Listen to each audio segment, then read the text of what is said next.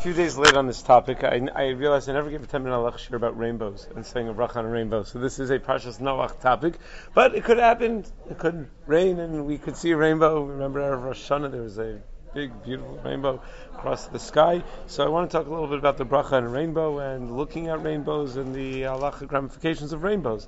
There is a bracha, there is a Gemara in Mesachas Brachos, Daf Nun Tes Amud Aleph. Va'amar Rabbi Alexandria Rabbi Shua ben Levi, Haroa es hakeshes ba'anan, tzarich sheyipol al panav. Someone sees a rainbow in the cloud, he needs to fall on his face. Shenemar, because the pasuk says, Kimare hakeshes asher yeh cha'anan, like the appearance of a rainbow that would be in the clouds on a rainy day, so too is the appearance of the brilliance all around. That was the appearance of Hashem, of the glory of HaKadosh Baruch Hu. Ve'erev ve'apol al panai. When I saw him, I fell on my face. Meaning that the rainbow is the closest approximation to the glory and the splendor and the majesty of HaKadosh Baruch Hu. Layet Allah b'ma'arava. In Eretz Yisrael, they heard about such a practice and they cursed such a practice. They condemned such a practice. Mishum demechsi commandis sagid lekashta, because it makes it look like one is bowing to the rainbow itself. So you're going to fall on your face when you see a rainbow. It's going to look like you're bowing to the rainbow, and that's a terrible thing. Aval bruche vade mivarich. But the Gemara says, while you should not bow, you should recite a bracha. My mivarich. What is the bracha? Anyone here ever have Mr. Mendelbaum as a math teacher? DRS? Didn't he ask that?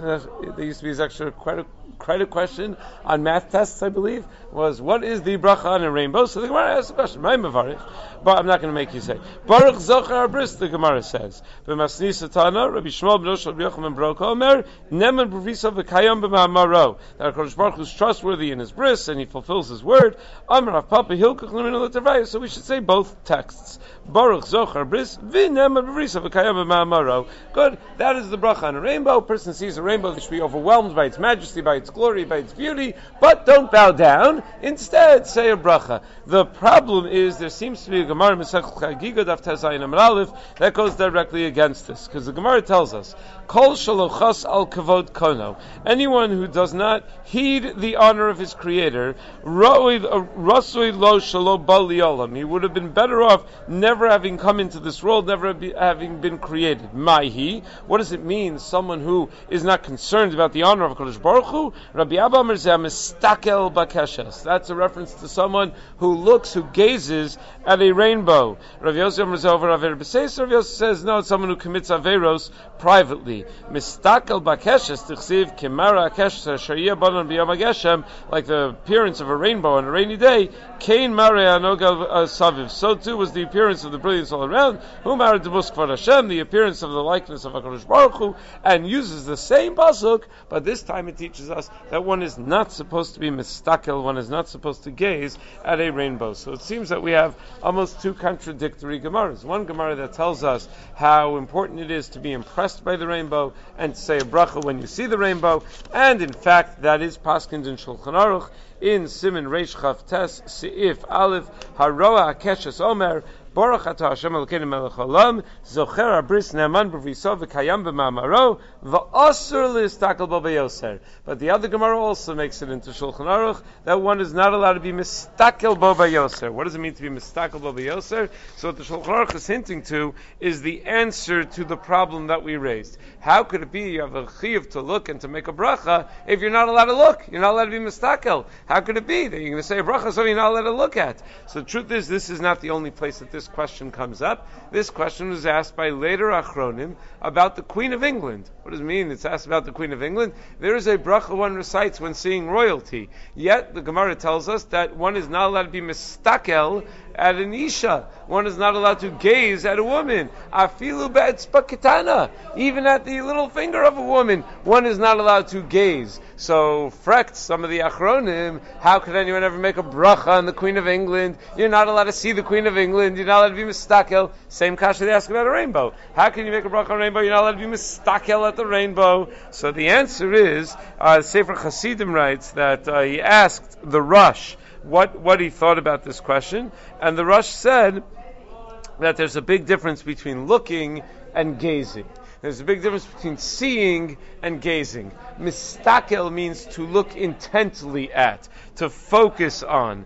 That's what would be problematic. But to just see, to see something would not be problematic. So to see a rainbow, that's perfectly fine. To sit there admiring its beauty for an extended period of time, not as fine. That one should not do. Now, it should be noted, the fact that there's a bracha means that it made an impression on the person. This is a bircha shavach v'odah, and certainly that's the context of the Gemara. The Gemara says that people would bow. Okay, so we don't bow, but we say a bracha because we're so impressed by it. So you look enough to be impressed by it, but not enough to be sitting there gazing at it. Ravad Yosef in Yabia Omer, or Chaim Chelik Vav Simin Yud Gimel, points out that there's a Gemara in Avodah Zarah Daf Chaf that sounds a little bit against this rush, because the Gemara tells us that Rav holds that a person is not supposed to say how beautiful a certain non-Jew is, because it's a violation of Lo Sechanim. So one should not remark on the beauty of a non-Jew. That would violate the issue of Lo Sechanim. Lo Sechanim, of course, means three different things,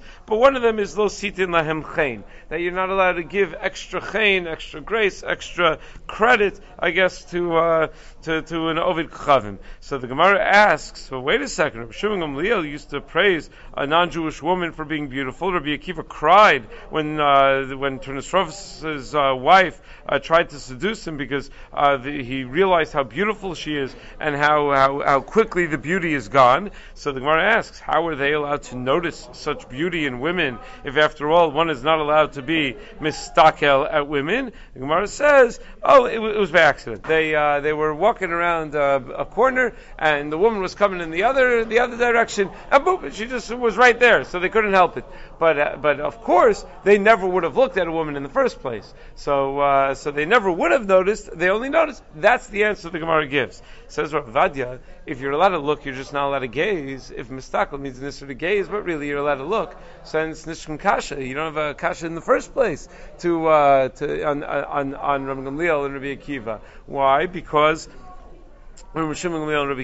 because there was no problem to look. The problem was only to stare. So, nevertheless, the shita of the Rosh quoted by the Sefer Hasidim seems to be the very widely accepted opinion that one is allowed to see, one is not allowed to be mistakel. Perhaps one could argue that if a person, people of their caliber, of Rabbi Akiva, Rabbi Shimon Gamliel, the Gemara was working with the assumption never would have even looked because out of a concern that they'd be mistakel, perhaps, or maybe knowing the reputation of beauty that these women have, they would not have put themselves through that nisayon of looking and then being mistakel. Whatever the answer is, the explanation of the Rush seems to be what we accept halacha l'maisa. There is another interesting halachic point relating to rainbows, and that is the Chai Adam writes that also l'stakel b'biyoser, and then in parentheses, in little Rashi letters, he writes umatzasi b'sefer echad shmo ne'ela mimeni, that I saw in a certain sefer whose name is hidden from me. I forgot the name of the sefer. She'ein lahagid lechaveru sheyesh keses mitam motzi diba, that one should not tell his friend when there's a rainbow. Shouldn't say, "Oh, look there, there's a rainbow," because that is like spreading bad news. Meaning, when HaKadosh Baruch Hu brings a rainbow, it's HaKadosh Baruch Hu's way of saying that the world deserves to be destroyed. That's what the Gemara in Ksubas Daf Ayin Zayin, Gemara in Ksubas tells us. I forgot which Amora it was, but when he died, that they were saying Panu Makom up in Shemaim, they were saying, okay, everyone clear the way, a big tzaddik is coming, big tzaddik is coming. And then when he got there, they said, Reisa Keshes Biyamecha, or nearest Keshes Biyamecha, was there ever a rainbow while you were alive? And he said, yeah, there was a rainbow while I was alive. And they said, he's not such a big tzaddik if there was a rainbow while he was alive. And the Gemara says, Velohi, he was lying. There wasn't really a rainbow when he was alive, he just didn't want to take credit for being such a big tzaddik. Why would it reflect on the idea that maybe he's not such a big tzaddik if there was a rainbow during his lifetime? Because a rainbow is apparently a reflection of the idea that HaKadosh Baruch Hu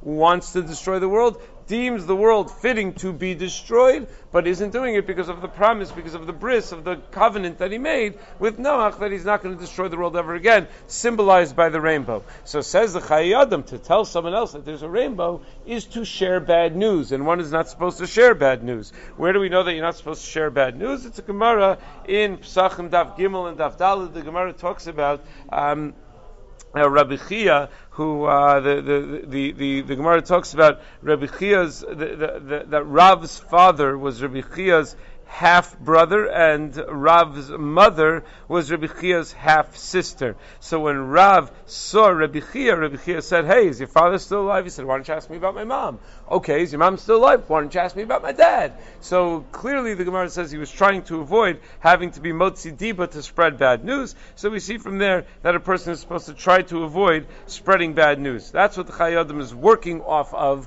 when he says that one should not inform someone else of a rainbow. Comes up in other areas of halacha as well. Shulchan Aruch in Yoreh De'ah, in Siman Taf Beis, Sif Yud Beis, says that a person is not supposed to inform people of death. It's a major question in the Masifta in the back of Nazir, I think it is, has a whole discussion about what do they call it in the newspapers when they publish that someone died?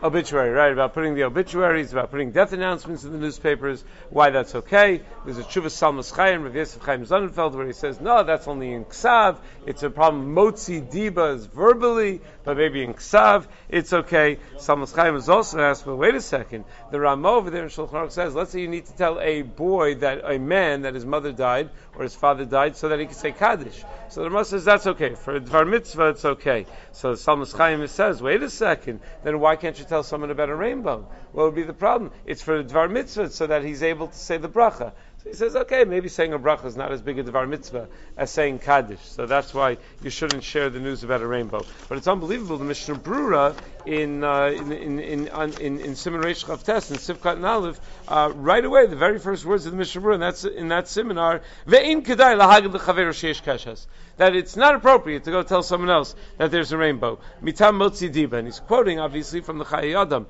But it's a Chayei Adam in little letters, in parentheses, quoting a sefer that he forgot the name of.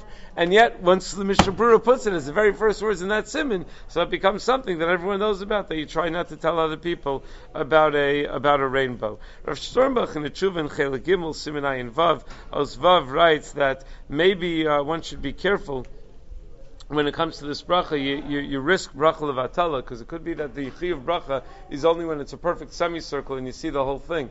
But when you just see a straight rainbow, or you see part of a rainbow, then maybe one would not recite a bracha.